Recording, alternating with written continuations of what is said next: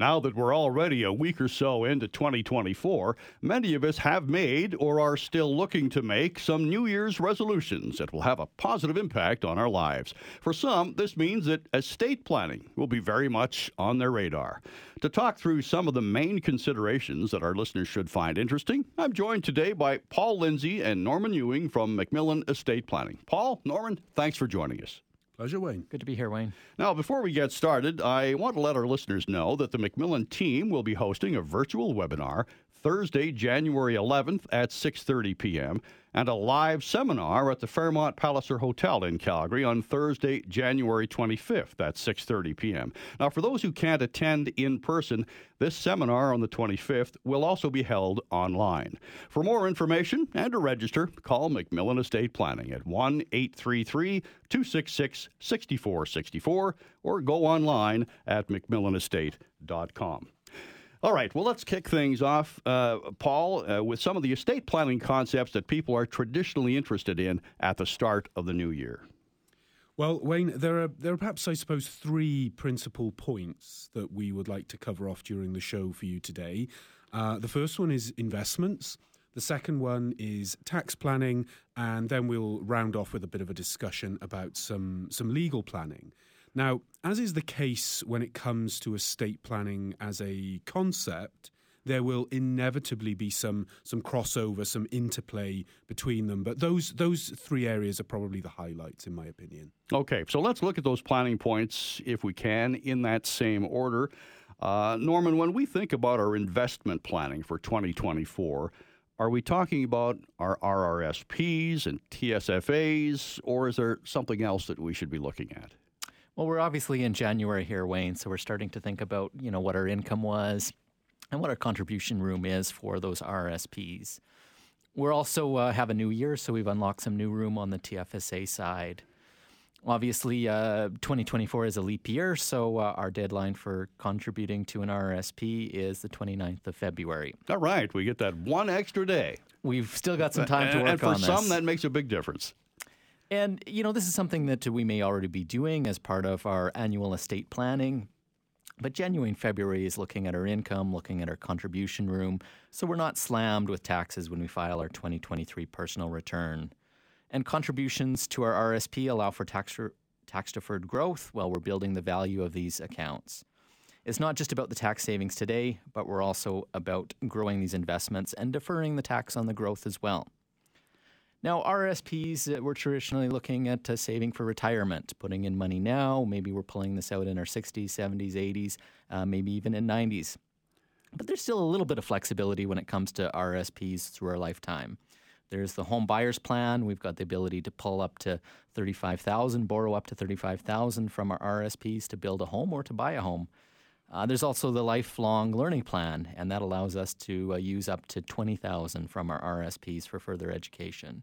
So not a lot of flexibility there, but some ability to buy a house or further your education. But mostly what we're looking at here is saving for our retirement years. Now, the TFSA is a little bit more flexible in that regard because, we can really withdraw from it for any purpose. It may be for a house, it may be for education, but it could equally be for a rainy day fund or a car or really any purpose. And the sooner that we, kind of get involved in a TFSA, we're taking advantage of our room, the sooner we're able to generate that tax-free investment growth, which we should be taking advantage of at all costs. And the cap on the TFSAs has increased for 2024. It has. Each year it's increased, and it's gone up a little bit more in the last couple of years. So for 2024, we're looking at an additional TFSA room of $7,000 for most people. So, check what your contribution room is. Some people may not have contributed for a couple of years. You add, a past couple of years plus $7,000, and you could have a significant amount that you can contribute in 2024. All right, Paul, any further insight onto the investment side? Well, I think the one thing that I might make mention of, Wayne, is this. The fact is that all of us as Canadian investors have the ability to invest our funds, whether that's through RSP, non-registered, TFSA, in such a way that we can protect that investment portfolio. And when I talk about protection, I'm referencing sort of third-party claims that could be made against us. Now, in addition to that, we can also bypass probate, and we can also provide for what is known as an investment guarantee. It means that the value of your investment plus any growth can be guaranteed either at maturity or upon death. Now, the way that this is done is we use what is called an investment trust. In essence, your money is managed in exactly the same way in terms of the types of companies that you might be invested in, the industries, sectors, the geography, all of that sort of thing, including the risk tolerance. This isn't necessarily super high risk investing, but the point is that we get to use the protection afforded to us by a trust. We get to put that notional fence around our investments as a means of ensuring that come what may, that investment value is insulated from any third-party claims. Because the reality is we may be sitting here thinking, well, I can't see any claims coming against my estate, but let's be quite honest, we can't guarantee that our estate won't be threatened in the future, even if that seems quite remote at this point in time. Could you give us any case studies, Norman? Yeah, I worked with a grandpa who had, worked hard his whole life. He had saved, and he started with very little, but by the time I had the pleasure of working with him, he had built up a sizable estate, a sizable investment portfolio. He had an extended family. He had children and grandchildren. And by the time I was working with him, his grandchildren were getting older. Some of them were, turning 18 and going off to school. And, he wanted to sort of instill those values with his grandchildren. He wanted them to understand the importance of saving and investing and growing.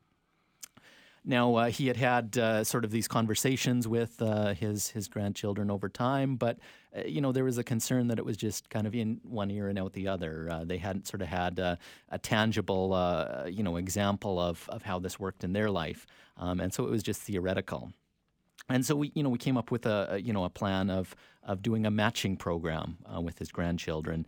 The idea being, give them some hands-on experience with saving, having the grandpa, help them in this process. He was here in Alberta. And so, when his grandchildren turned 18, he had us set up a tax-free savings account for them. And the first year was on grandpa.